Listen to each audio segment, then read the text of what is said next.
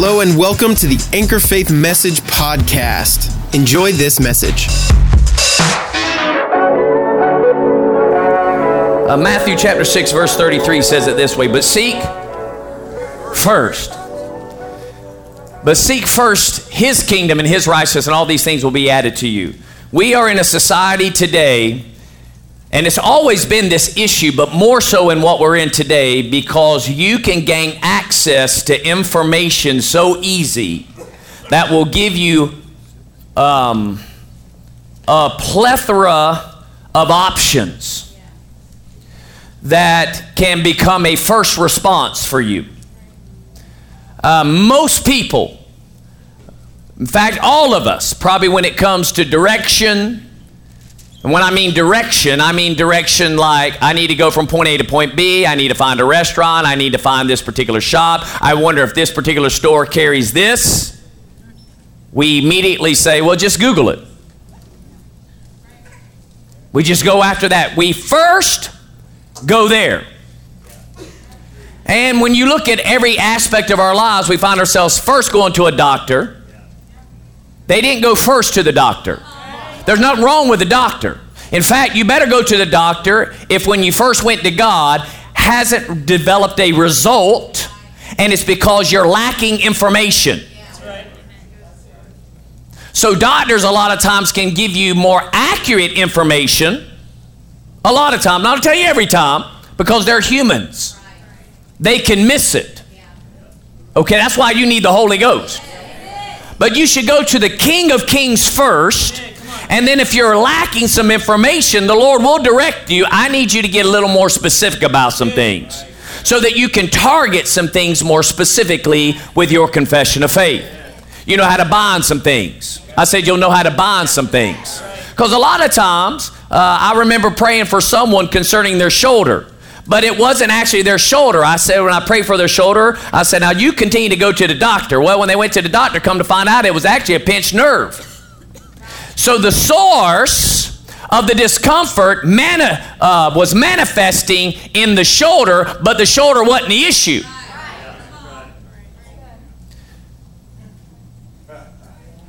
So a lot of times people come down to be healed for where the manifestation of pain is, but it's not the source. And if you don't get a result after you've been prayed for within a small margin of time, then you need to go looking for some further information to determine there must be a deeper place by which this, where it's manifesting, is originating, because I need to get my faith there. Now again, what we love to do is we love to act like God, because He's God and all-knowing, that honestly He should just take care of it at a general prayer. Just generally pray, Lord, I'm healed, and generally He should respond to your generality. Right? Well, can you get born again generally? I said, can you get born again generally?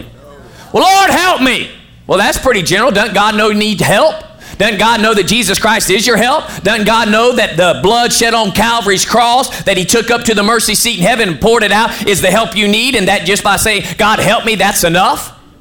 No, it's not. In fact, there's a very specific prayer that He tells you to do, and that is confess Jesus Christ as Lord. You must believe in your heart that He died and that He rose, and confess Him as Lord of your life. Then it activates salvation. Activates. Cornelius in the book of Acts was seeking God, and God's like, well, you're close, but you can't get to me. So send for a man named Peter. The angel said to him. The angel didn't preach the gospel. The angel said, send for this guy. And that guy showed up and told them exactly what they needed to do. They did that exactly, and salvation showed up at Cornelius' house.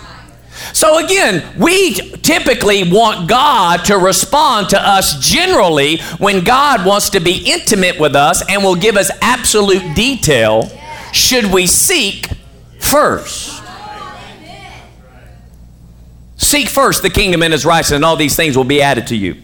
See, we're in a society that there are other options that are easier for you to navigate to, and it fulfills your five senses. And we are not to be led by our five senses. Our five senses are to get in line with our spirit man. Now, it doesn't mean that our five senses cannot be correct when it's tied to the spirit, and should adjust when we follow the spirit. We are not led by sight, but we are led by faith. And faith comes by hearing, and hearing from the Word of God. So if you're not in the Word, in fact, the Lord said this to me because I had heard somebody, there was a situation going on with a loved one, and they said, well, we're believing that they'll get well. And the Lord says they won't get well unless they're doing what's necessary to actually believe.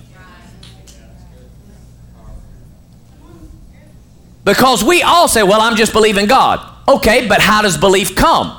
Faith comes by hearing. So if you're not feeding what you need in the time that you're in need, then even if you say you believe, you're really not believing.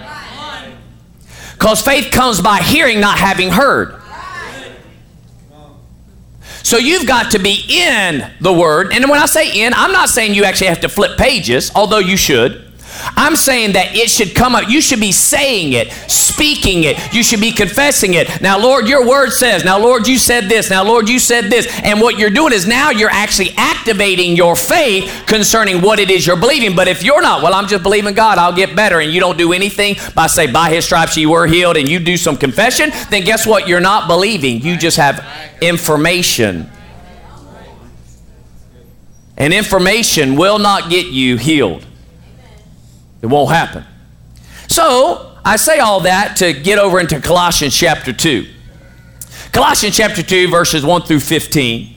I want to give, this is Paul writing, and I want you to see a couple of things that are taking place here to encourage you. Because for a great awakening to happen in our nation, it has to happen with the church. Right? Now, with that being said, I'm saying a lot of things today that I pray get traction outside of this church body. I say it to you because it will keep you stirred up. Now, if something fits you, then repent. But I'm primarily preaching this because this is something beyond these walls.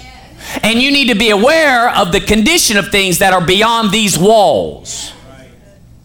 All right? As Pastor Marcy said in prayer, very profound, very profound. This is our first service back since, we've been gone for a couple weeks. And we came back from youth camp. But the first night of youth camp, and we were watching these teenagers try to worship God. And when I say try, I mean just that. Try.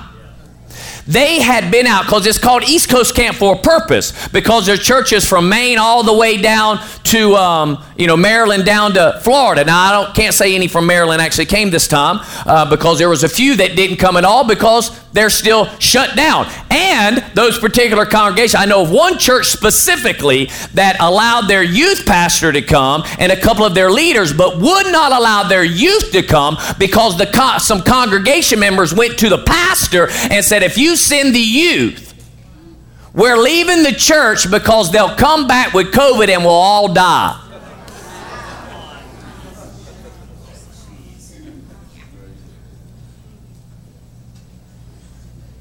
Hallelujah. So, that group didn't show up. But we realized, wow, these teens have been out of church for about a year. And look how they have fallen. Look how they have fallen. They don't even know what to do. Honestly, Anchor Faith Church is a bubble at this juncture. It's not the norm. Now, there are churches like us, don't get me wrong, but we are few. I said we are few in number. And I'm talking globally. Because again, with Matt and Angela being here from, Uganda, the way things are being shut down globally speaking. And again, in other parts of the world, the church hasn't been necessary. That's why we send missionaries, because it's not dominant, it's not predominant, it's not, pushing. So the world as a whole is at a deficit, spiritually speaking. But the Bible warns us about these things, and I want you to be aware of it. He says, for I want you to know how great a struggle I have on your behalf, and for those who are in Laodicea, and for all those who have not personally seen my face. Now notice in the first verse here, Paul's having a struggle. And he's having an issue. He's struggling because there's some things going on with the church that he's writing to, the church in Colossia, and the church of Laodicea. And then just believers in general that are connected to these churches, but he hadn't actually seen them. Okay? He says that their hearts may be encouraged, having been knit together, right? Having been knit together in love and attaining to all the wealth that comes from the full assurance of understanding, resulting in a true knowledge of God's mystery, that is Christ himself, in whom are hidden all the treasures of wisdom and knowledge. I say this so that no one will delude you with persuasive arguments. So again, Paul starts out this letter. We've gone through the first chapter, right? And he's gotten into this section here that scholars have considered the, second chapter of his letter. And he's talking about this struggle he has because he's wanting to remind them that they've come into something very powerful. Yeah. But something's coming against the message he has preached. Something's coming in, somebody's talking, somebody is communicating some alternatives to what he ministered. And he tells them in verse 4, I say to you so that no one will delude you with persuasive arguments. I'm telling you right now, if there's ever been a time in human history since the fall of Adam, it is now that demonic deceptive forces are at work to try to persuade the church to do some things differently.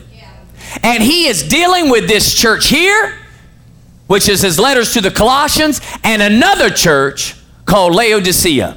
He says, verse 5, for even though I'm absent in the body, nevertheless, I am with you in spirit, rejoicing to see your good discipline and the stability of your faith in Christ. So what's he asking? He said, now listen, somebody's running off at the mouth, but I need you to be disciplined and have stability of your faith where? In Christ. Christ is the Greek equivalent to the Hebrew word Messiah, which is the King who has come and established his kingdom that will not end. He is the anointed one and his anointing. So your faith is in Christ's kingdom. Are you hearing me? He goes on then and says it this way. He says, therefore, as you have received Christ Jesus the Lord, so walk in him. Now that you've received him, walk in him. I said, now that you've received him, walk. Notice Paul didn't say, now that you received him, just do what you need to do whatever you want to do, because when you die, at least you're in. No, he said walk. This word walk means conduct your way of life. Meaning your lifestyle now should become a reflection of this receiving Christ Jesus as Lord. Lord is not a religious word. It means supreme in authority. So Jesus Christ is the King. He came as a suffering servant. He came to save us. And he only came to save us because Adam fell from dominion. If Adam had never fallen from dominion, Jesus never would have had to be Savior, because the Word and the Father and the Spirit would have been with humanity in the beginning, just like in the beginning, still roaming the planet, talking to humanity, that would have been without spot or wrinkle, would have been blameless, would have been made in the image of God. But when Adam ate the fruit, sin entered the world. He gave his dominion, his authority, his rule over to Satan, to the devil. And then Jesus said, now I'm going to have to save him. I'm going to have to save him. So Savior is what he did, but Lord is who he is. He's never lost his supreme authority. Can I get an amen?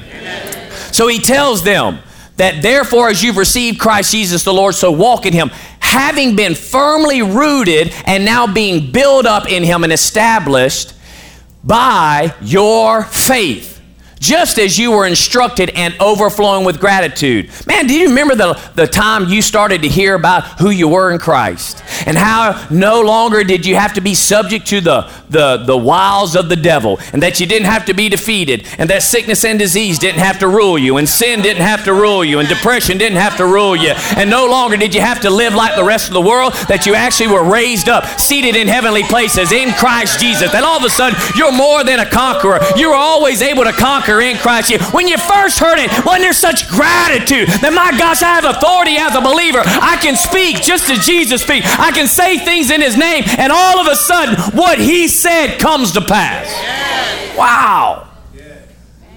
He says, so see to it that no one takes you captive through philosophy and empty deception, according to the traditions of men, according to elementary principles of the world, rather than according to Christ. You know what? Everybody's an expert today.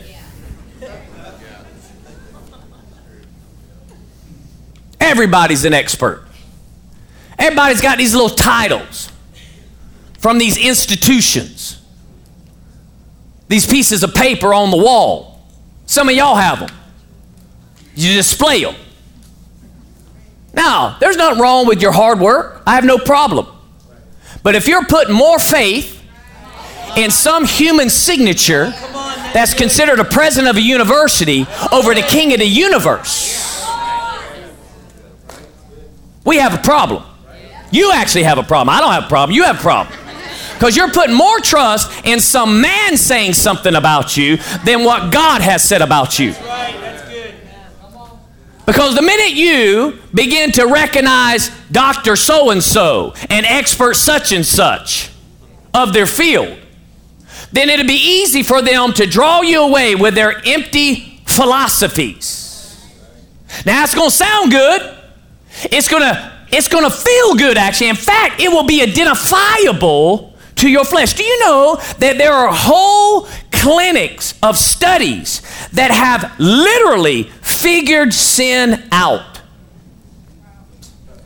That there are psychologists and psychiatrists that can sit down with an individual, and based upon what they say, they can tell them where they're going to go if they don't change. Because why? There's nothing new under the sun. Sin repeats itself. And just because we become well-versed in the direction sin goes, and sin only goes in one direction, it always pays out. The wages of sin is death. And they can say, well, because of this, they're going to be here, they're this, and they can be, you had this thought, and you probably had that thought, and you'd be like, wow, they're reading my mail. You must be, psychic. Wow, they told me everything. You know what? There's nothing new about your flesh. Anybody could almost identify your flesh. But what they don't figure is the power of the blood. Because the blood has power to cut that out, which means I may have been in this direction going towards death, but at a moment I could repent of my sin. I could confess of my sin. I could get the blood applied to my life, and it's as if it never happened, and I move back into a direction called life, and life more abundantly, which means there's no way I'll turn out like that because I've got someone else on the inside. Amen.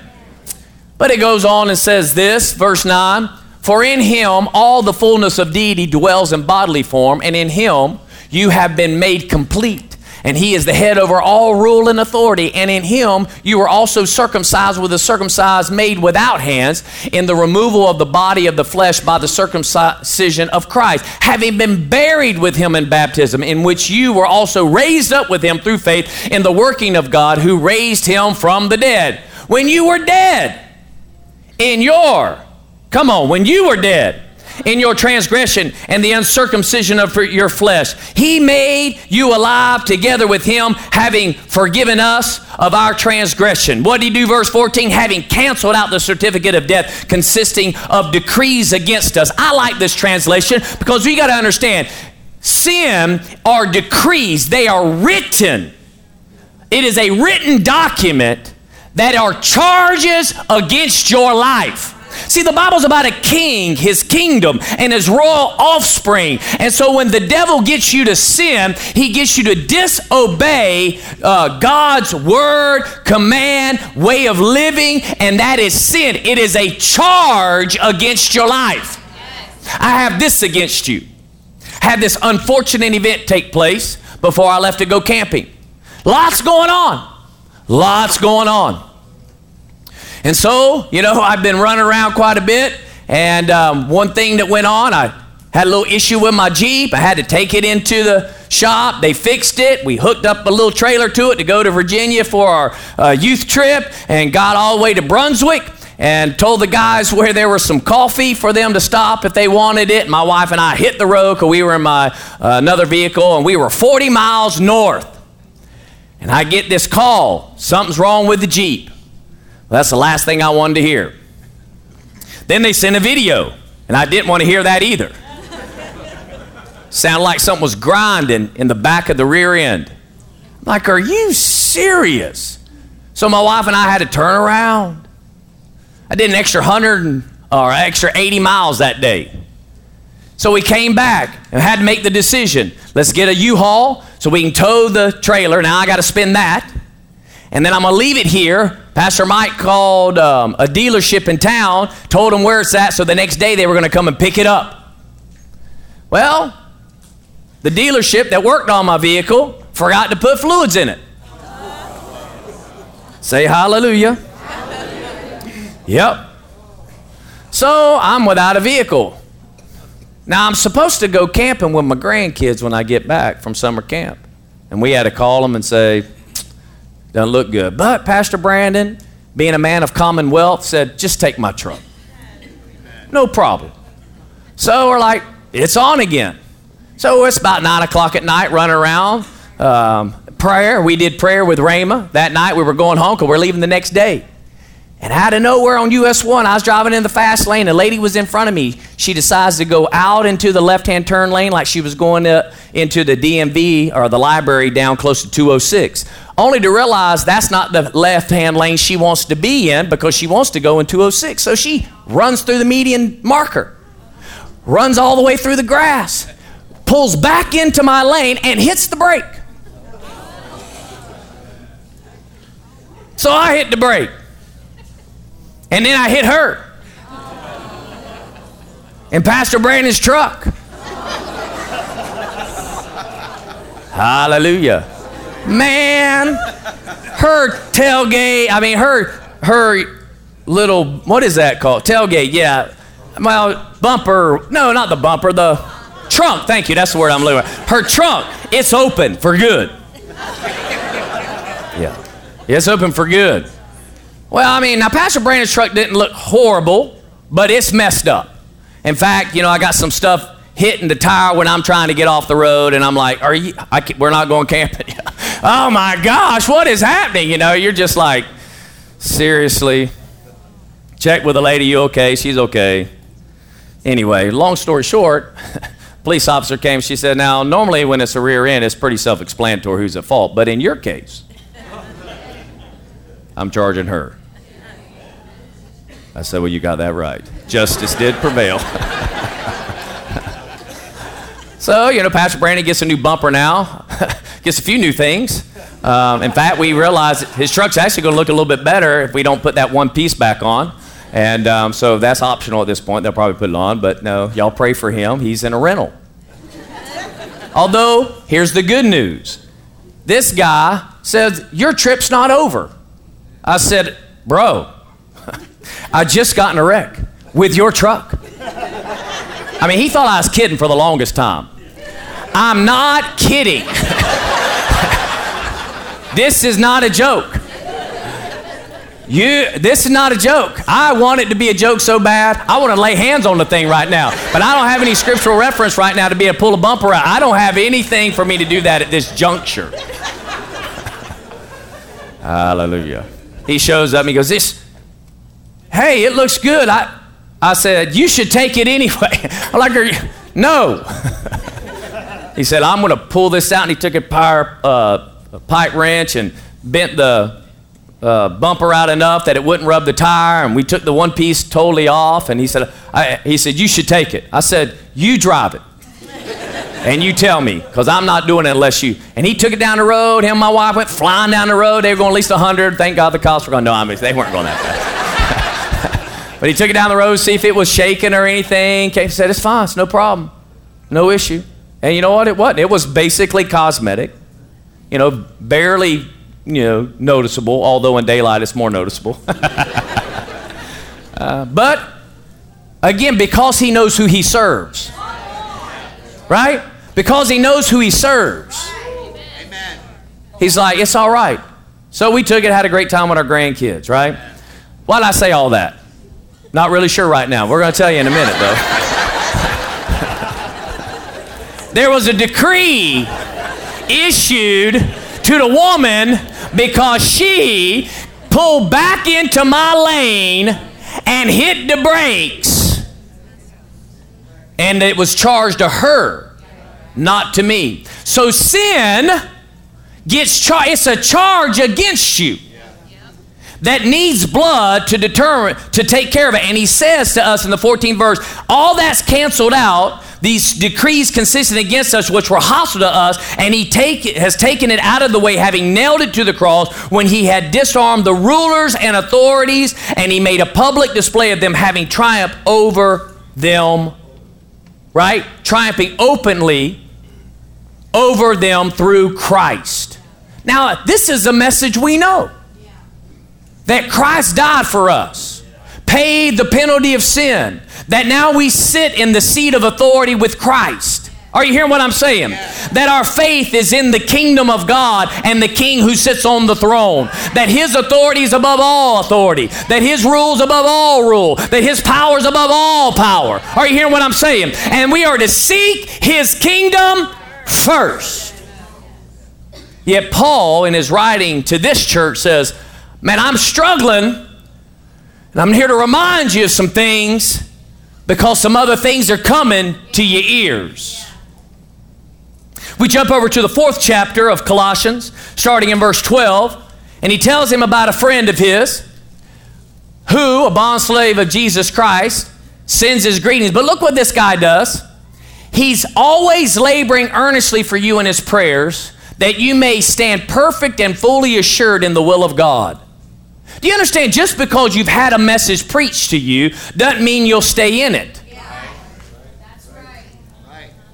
And just because you come to Anchor Faith Church that rightly divides the word of truth, that goes line upon line, precept upon precept, that flows with the move of the Spirit, that allows the gifts of the Spirit to be in operation, that wants the full counsel of God, you can still walk away from it.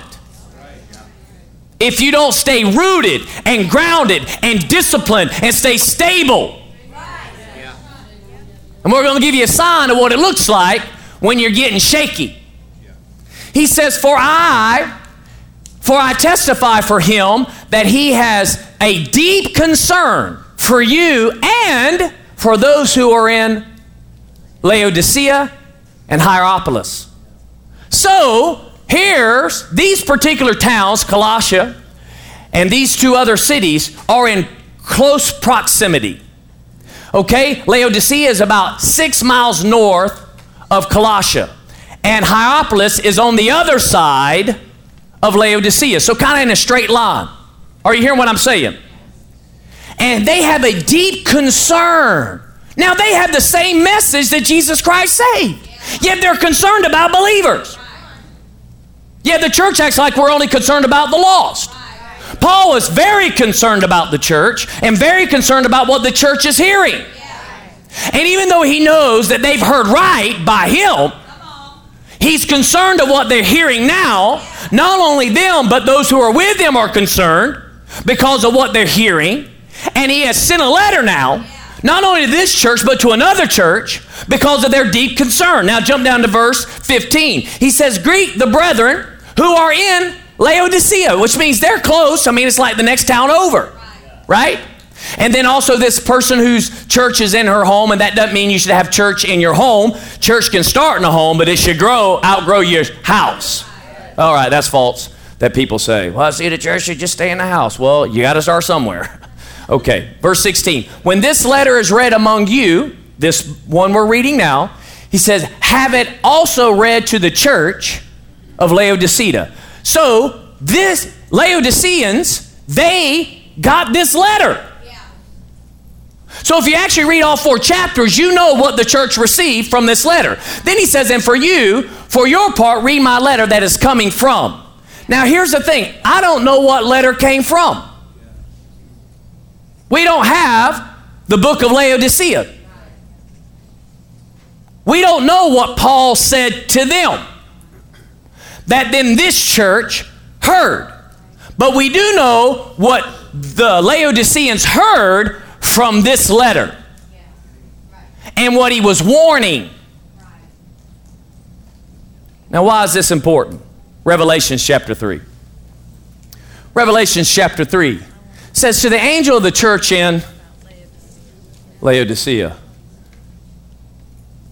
Now, this is written by John the apostle, who has been exiled to Patmos because the kingdom of God is under great persecution. The citizens of the kingdom are. And they've tried to kill John. They killed Peter. They kill Paul. He's martyred as well. And John they tried to kill, and they can't. They boiled him in oil, and he still came out. Now, you understand why it's hard to kill John. I can tell you why it's hard to kill John. It'd always be hard to get to you. John, when he wrote his gospel, he says, the one whom you loved. John was the love apostle. He knew how to maintain his love walk. Amen. See, when you can maintain a love walk, very few things can get to you. Now, they can come after you. They can try to get on you, but it can't have an effect on you because you walk in the love of God. All right? So it says we get now here to this point where the Lord, in this time period that this church is existing, there's 7 churches that we get letters. 2 of them, he has no bad report. But 5 of them, he's got an issue. I said he has an issue. And what has this church heard? We know the Colossian letter.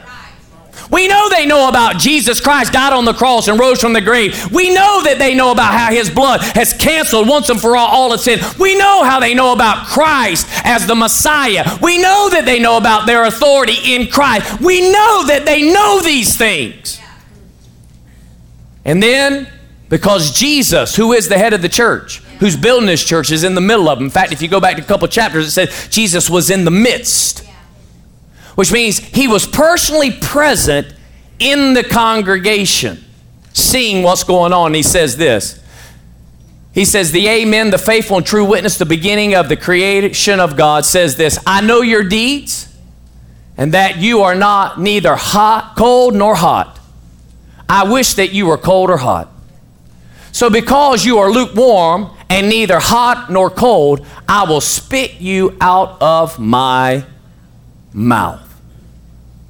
Now, before I read any further, I want to go over to a Greek scholar by the name of Rick Renner, and he says this concerning churches. He said, today, the church is facing a crisis of morals. More and more society has no stomach for spiritual or moral absolutes. Pastors and spiritual leaders who decide to take a stand and preach the gospel in its pure, unadulterated form are derided or irrelevant and intolerant hate mongers.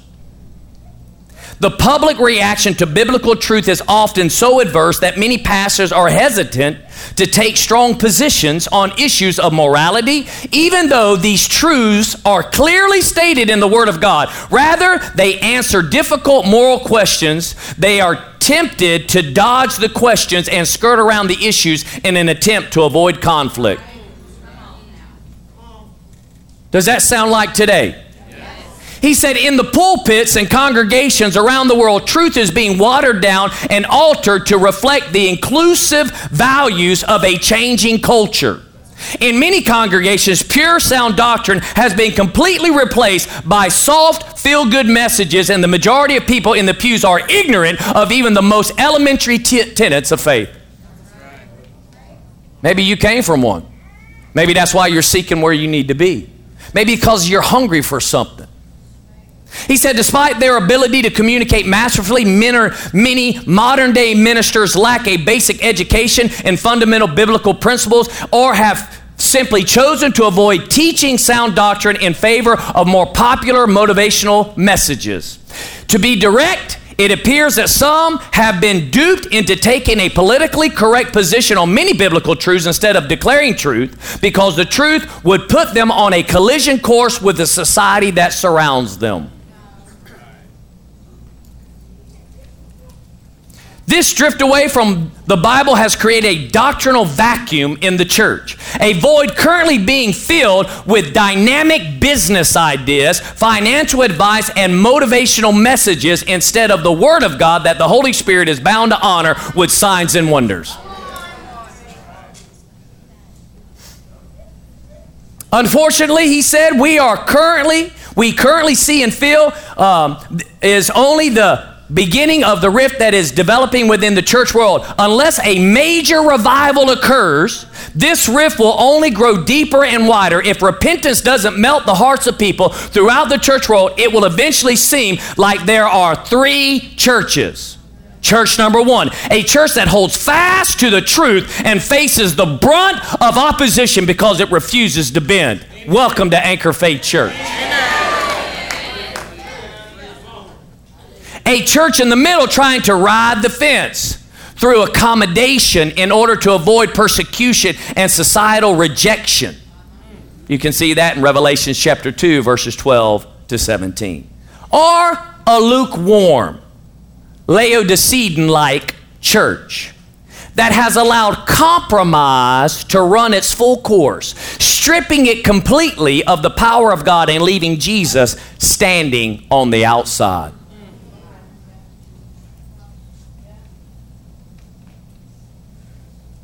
In 2020, one event has begun to identify these three churches.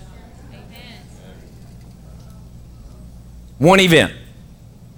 He said, listen, early believers endured bullying, ridicule, imprisonment, and were even put to death because they refused to conform to the world that surrounded them on all sides. Although some believers collapsed under this pressure, many steadfastly resisted this coercion to conform and held fast to their faith. God has always had his remnant, those who will not bow to external pressures. In these last times, God will have the remnant once again, and those who refuse to fear or to compromise their faith in Jesus Christ will experience previously unknown levels of the power of God as a result of their commitment to stand by truth. The reason why Matt could get up here and feel like he has to preach, I'm not sure if he says that everywhere, but I do know there's a tangible anointing right here. And I sensed it when I came back. I'm telling you, I don't even want to leave the pulpit, but I do realize that I need to deliver some things. In fact, I had a youth tell me after the prayer at Rhema, because Pastor Lynette got up and said, now I need you to pray. And she pointed at us, y'all, those who were here, you know who it was. She said, Anchor Faith Church, now your pastor is going to be preaching, so you better be praying this over him. Ephesians chapter 6, verse 18 to 19, that God would give us boldness. Boldness to speak. And I had a teenager come up and said, I heard in the spirit that when you minister this year, it will have global influence. Amen. I believe it. I'm sensing wherever I'm going, because why? We decided we were going to just believe the word because the word said it. Because the word said it. Before I finish Revelation chapter 3, I want to go back over to the book of Colossians real quick, just so I can read this to you, so you can hear it for yourself. He starts out the 4th chapter this way: Masters, grant to your slaves justice and fairness, knowing that you too have a master in heaven. Verse 2, devote yourselves to prayer, keeping alert in it with an attitude of thanksgiving, praying at the same time for us as well, that God will open for us a door for the word, so that we may speak forth the mystery of Christ, for which I have also been imprisoned. Paul knows what he's talking about when he says, don't go into empty philosophies. He's saying, I'm in jail today because I didn't bend.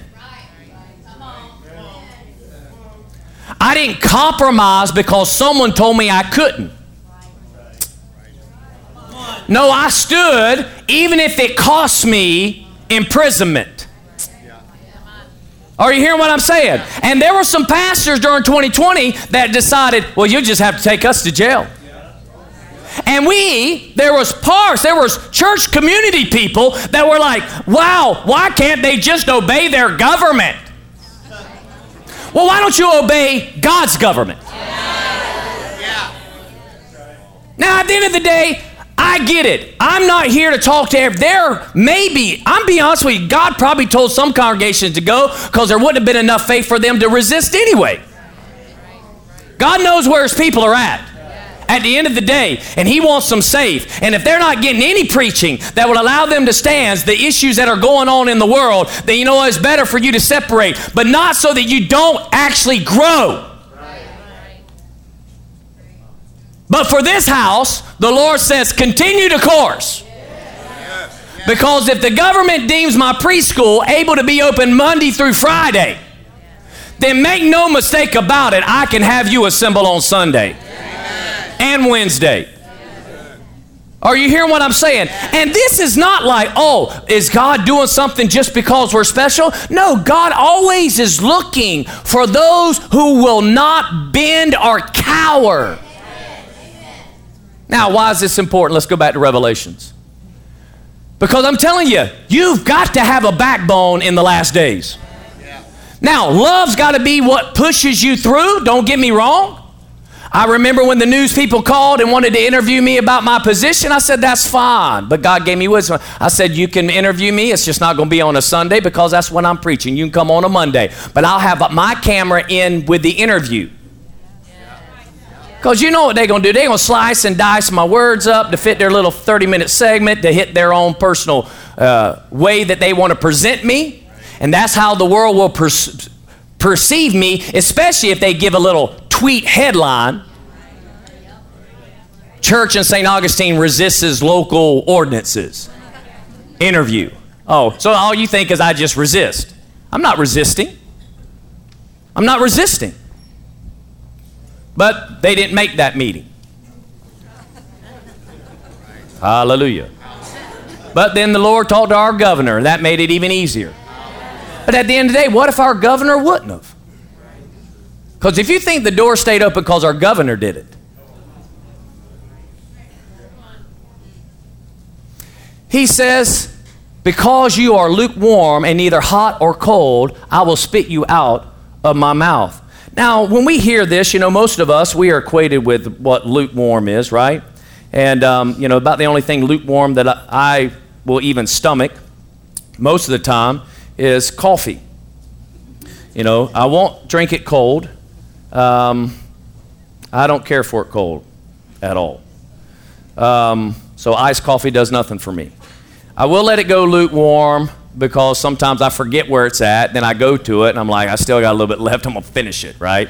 And then you kind of swig it and you're like, ah. It's not like when it was hot and I went, It's more like, there's a difference. I said there's a difference. Are you hearing me? But the reason why this is important, this particular church was in a region that was built, that had a lot of seismic activity. So in Hierapolis, they had hot springs because of the seismic activity. This is geographically what took place, okay? In this part of the country where these cities existed. And so they believed that if someone went and sat in the hot springs because of the nutrient, the minerals that were in it that were coming up, from the volcanic, underneath, that it had healing properties to it. But then if you go over to Colossia, they had spring water, and it was cold. And so if you wanted to be refreshed from the heat, or just have a refreshing, they would go over to Colossia, and they would jump in those cold springs. But Laodicea was right in the middle. Now here's the thing. Laodicea was one of the biggest and richest cities in the area, but it had neither hot nor cold water. Therefore, the people of Laodicea had to leave their luxurious homes and travel to Colossae if they wanted to enjoy fresh, cold water or be refreshed. On the other hand, they desired to soak in the hot springs, they had to travel 6 miles to Hierapolis. Okay? So, what happened is that they decided, since they were wealthy, let's build a 6-mile pipeline from the hot springs to our city. And it was quite, a feat. They did it. So here comes the hot water leaving Hierapolis, right? But by the time it got to Laodicea, it had cooled. Not only did it cool, it started to stink. Because when those minerals that weren't activated with the heat, it put off a smell. And it was nasty. So it became a bad idea. So when he tells them that you're neither hot nor cold, he knew what they were talking about. And he says that you're lukewarm, just like that water you tried to pump into your community. When you tasted it, you couldn't stomach it. He says, I can't stomach you. Now, I don't want to be part of a church that he says I can't stomach. Now, look, he says, because you say I am what? Rich and have become wealthy and have need of. Do you know what? There's a message that is part of God's kingdom, that he will prosper you. But it seems like some believers, all they want to do is be blessed. Have all their needs met to where they have no want. And if you don't know why you have the blessing, then you're going to run a risk, because you're not going to know what to do with your wealth. They didn't have any. He said, and you do not know that you are a wretched and miserable and poor and blind and naked. So they're living in nice homes with every need met, but God says you're wretched, blind, and naked. Which tells us when people come and have a lot of stuff a lot of time and say, look how God's blessed me, the question is how are you actually responding? Because your blessing is not necessarily an indication of where you are with God. Because unless I can determine whether you're hot or cold, you could be lukewarm and God says you naked. Are you hearing what I'm saying? Now, I'm not dealing with just natural things, but he goes on and tells them, he says, I advise you to buy from me gold refined by fire so that you may become rich, and garments, white garments, so that you may clothe yourself, so that the shame of your nakedness will not be revealed, and the eye salve to anoint your eyes so that you may see. In essence, what did they hear from the letter that Paul wrote to the Colossian church? Don't let somebody come in here and deceive you. That there's a whole different way to live that pulls you out of your whole place of responsibility and authority, and all of a sudden now you're just going to live a comfortable life, blessed, and you're neither hot nor cold. Meaning, you don't have enough word in you to refresh someone when you get around them, and you don't have enough power of God in you to heal them and lay hands on them and bring healing to their life. You either got to be hot or cold. You need to have both hot and cold in your life. You need to be a person that's refreshing. Someone that when they get around, you're not sucking them dry. You're not bringing them down. You're not sapping their life. You got to be hot, passionate for the things of God, so that, man, you become a healing balm to everybody, that they're like, man, I know exactly where that person stands. Amen. But if you're like, they seem like a nice person.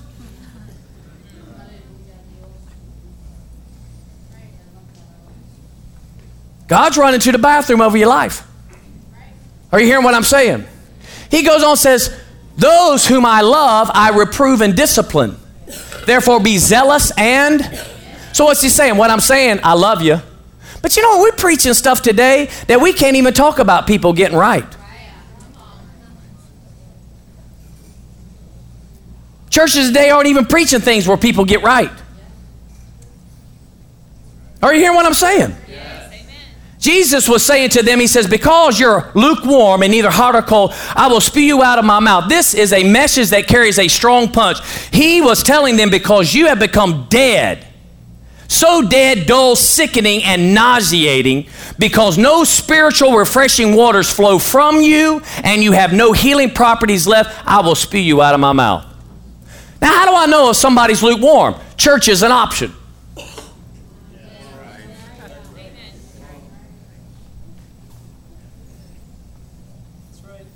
Church is an option.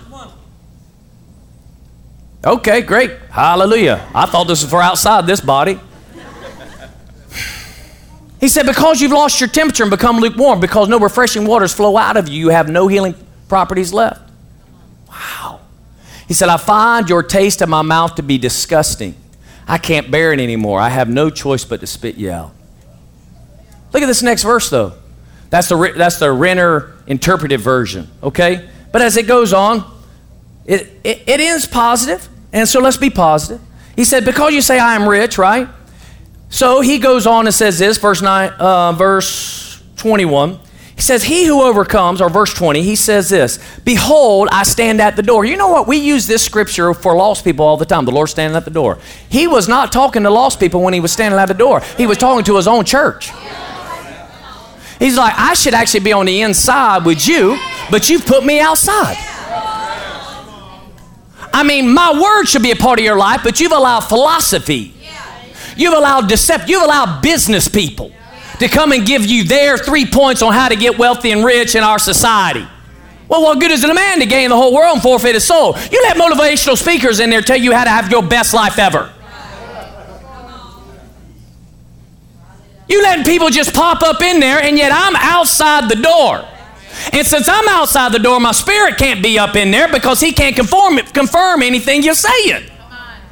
And in these last days, both Peter and Timothy, Paul's writing to Timothy, tells us that in the last days, these types of congregations are going to be around. So you got to make a decision. Are you going to draw a line in the sand in your spiritual life and say, I refuse to bend, to break, to conform back to something. I am going to be this person that always stays hot when I need to be hot, or cold when I need to be cold, but I refuse to be lukewarm. Because just because you know a message doesn't mean you'll always live a message.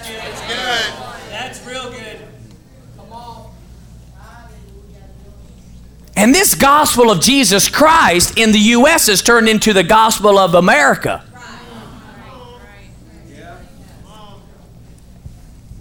Instead of realizing that, man, we've got something to do. Oh, he said, he who overcomes, verse 20, he said, behold, I stand at the door and knock. If anyone hears my voice and opens the door, I'll come in to him and dine with him, and he'll be with me. And he who overcomes, I'll grant with him. Look what he gives us. I'll grant him to sit. Glory to God. To sit down with me on my throne. Thrones are in kingdoms, not in religions. As I also overcame and sat down with my Father on his throne. He who has an ear, let him hear what the Spirit of the church is saying. So how does this relate to you today? Let me ask this question. Have you become so distracted and disconnected between your soul and your spirit that when the revelation word is sown into your heart, by the time it makes its way up to your mind, it becomes only information or lukewarm? There is a distance between your spirit and your soul. How do I know there's a difference? Because the Bible tells us in Matthew that the word of God, the seed, the parable of the sower, he said it's the word of the kingdom. When it's sown into the man's heart. So everything is spiritually discerned. It isn't naturally. Now, I come from the teaching, and there's not a negative side to this, but we must keep it in context.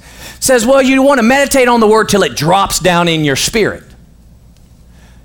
Revelation can never show up till it's in your spirit. I would say it this way, that the word always hits your spirit, comes up to your mind. You've got to meditate on it till you renew it, so that you recognize that which hit here first is more truth than what I'm thinking right here. Then when it drops back down to your spirit, in essence, when it drops back down, in essence, you're saying, I agree with you, Spirit. That's how I'm supposed to think, and I believe it that way and that way only.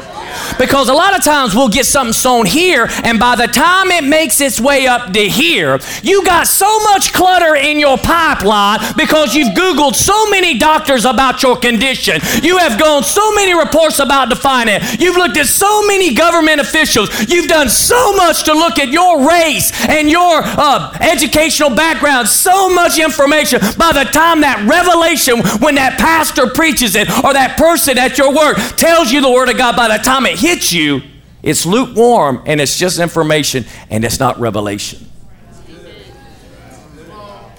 That you're rejecting it. That ain't for me. God's not a respecter of person. His Word works for everybody. All you have to do is believe. I said all you got to do is what? All you got to do is what? You got to believe. Got to believe. In these last days, we're seeing more and more lukewarm. Now, they can quote scripture like you, but so does the devil. Like I'm supposed to be impressed. The devil's full of information. Full of information. Doesn't it also say in the Word? When he tempted Jesus? It's not like he's ignorant of the Word of God. No, he studies it. Why? Because he's trying to thwart it. He's trying to end it. In fact, the very first sin that ever entered the planet was because the devil knows the power of the Word. What did he say to Eve? He says, has God not said you can't eat from any tree of the garden? She said, no.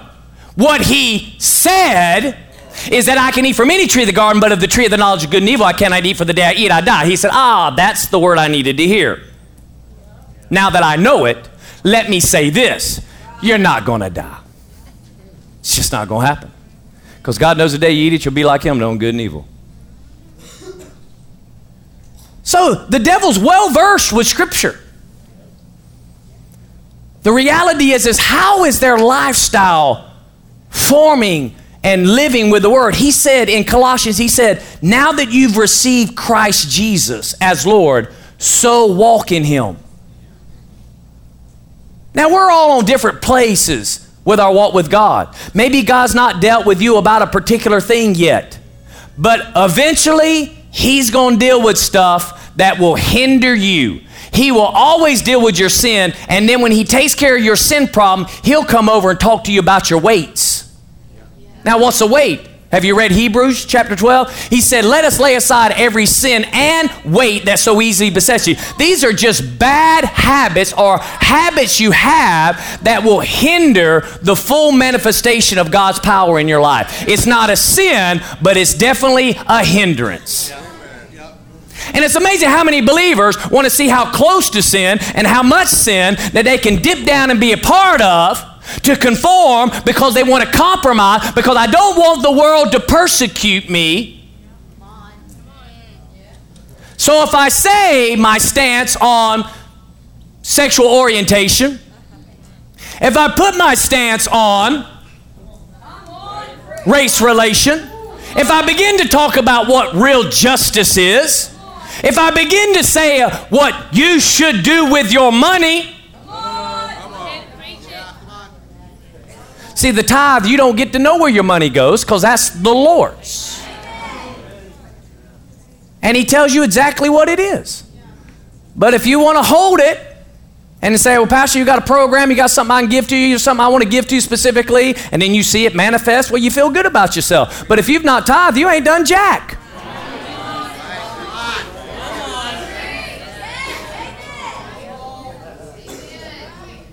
Because let me just tell you honestly what's happening.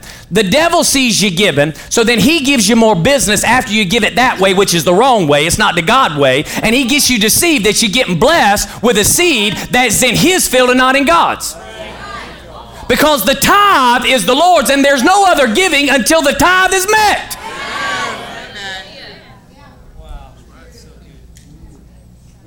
But that's a little bold. It's a little controversial. Even in the church. But as I said, Anchor Faith Church is not going to compromise. You should tithe off your business. You should tithe off your personal account. Well, I ain't seen the Lord say it. The Lord said literally to the Pharisees, You tithe the mint, the deal, all these things, but you've forgotten love, justice, and mercy, and righteousness. He said that you should have done the latter three without neglecting the former. Which means don't neglect the tithe. But at the end of the deal, even if he tells you, you're still not going to do it. Because as long as you have a love affair with money. And that's why seek first the kingdom. 633 started with 624. You cannot serve both God and mammon. Can't do it. And you know what really upsets me the most about that knowledge as a pastor? Is how truly wealthy they could be. Think about it. Jesus tells an extremely wealthy guy, young guy. He comes to him and says, hey man, what must I do to inherit eternal life? You're just a good teacher. He said, no one's good except from the Father. He said, yeah, what do I need to do? He said, well, just keep the commandments, man. You know, and he says, throws a couple off the top of his head, Jesus does. And he says, I've done that since I was Jesus. He said, yeah. He didn't say, no, you haven't. He didn't rebuke him. He said, no, you've done it. Yeah. He said, there's one thing you lack. Because I know who's really... See, what you're doing is you're making the decisions of when you do these things. So you're actually following something other than me. You take my word and you use it to your advantage while you live your own life following another entity. Said, now look what he says. Jesus says, go and sell everything you have, give it to the poor, and then come follow me. Now, do you really think that if he sold everything, that the king of the universe is going to say, you just broke, you're a sucker. Boy, you're an idiot. No, we know what it means to give to a king. We have an account of it actually in the Old Testament. Because the Queen of Sheba, she was royalty, and she showed up at Solomon's house, and she brought so much wealth to his house like nobody before, especially in spices. But if you read the rest of it, it says he opened up his treasuries and sent back with her more than what she brought to him. You can't outgive the king. What's it say in Luke? Give, and it shall be given to you. Good measure, pressed down, shaken together, and what? You'll always get way more than you ever give.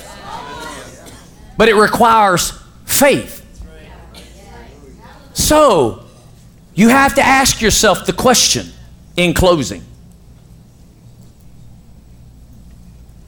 Has the time period between when this revelation knowledge hits you and you let it mull over in your mind, do you let it rotate so much that it becomes lukewarm and not revelation anymore? And this is anything.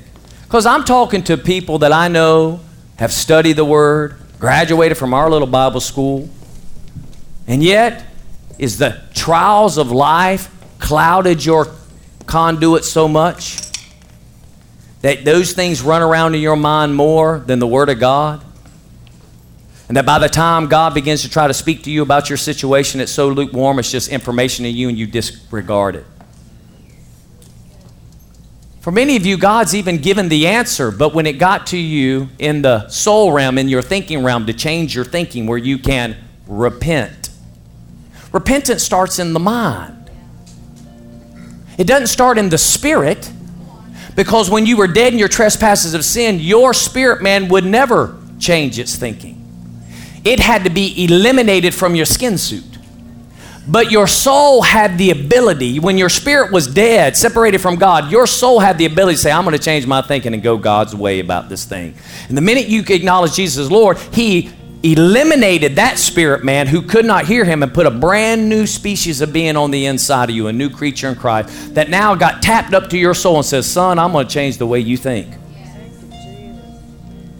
Because the Holy Ghost comes in and says, I got a direct line. It's a very short distance now between me and them to tell them about God. And so the minute it comes alive and you're like, wow, that's it. You need to say, I'll do it. And yeah, it's going to look hot. Some words are going to come, it's going to be like cold. It'd be very refreshing, but you got to act on it right then.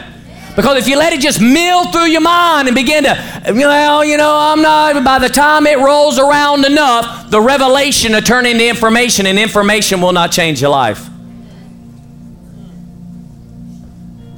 And you become lukewarm. That's why people will get up like this on a Sunday morning and say, well, should I go to church and be with all those other believers? So they develop this empty philosophy. I don't need them anyway. I mean, I'm right with God. God lives in my heart. I can pray here at the house. I can read. Yet you violate Scripture when it says the hand can't say to the foot, I have no need of you. And let me just tell you, the pastor is not at home. Pastor's not at home. The fivefold ministry gifts are not at home. They're in the church. Where believers assemble. This is where I know that then in your personal life, lukewarm's there.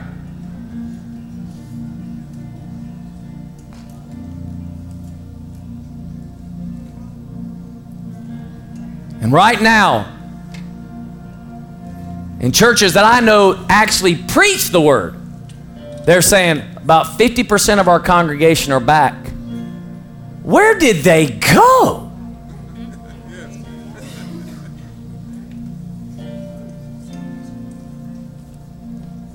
They're at their homes with their bills paid, food at home, still got their jobs. They become very comfortable, have no want, and say, Pastor, I'll just join you online. I don't need anything. I'm good. And the Lord says, you don't know you're naked. Because if you're afraid to leave your house and come assemble with God's people, then the devil will have no problem taking you out. If you can't even have enough faith to go to church, yet those same people have enough faith to go to work. So then who are they really following? The paycheck or the king? He who has ears, let him hear. Thanks again so much for listening to this episode. If you'd like to get more of our content, you can subscribe wherever you're listening, whether that's on Apple Podcasts, Google Podcasts, Spotify, etc. You can also watch our weekend messages at youtube.com/anchorfaith when they air every Thursday night at 6 p.m. Subscribe to us so you never miss a message, and leave us a comment or a like. It really does help. You sharing, rating, and commenting on this podcast and any of our content is the best way to keep it in circulation for others to be influenced with this message of God's kingdom. So please consider sending a link to friends and family, sharing on social media, or simply giving us a rating. And finally, if you'd like more information about Anchor Faith Church and support the work we're doing from St. Augustine, Florida, in igniting the city, impacting the nation, and influencing the world, you can visit us at anchorfaith.com.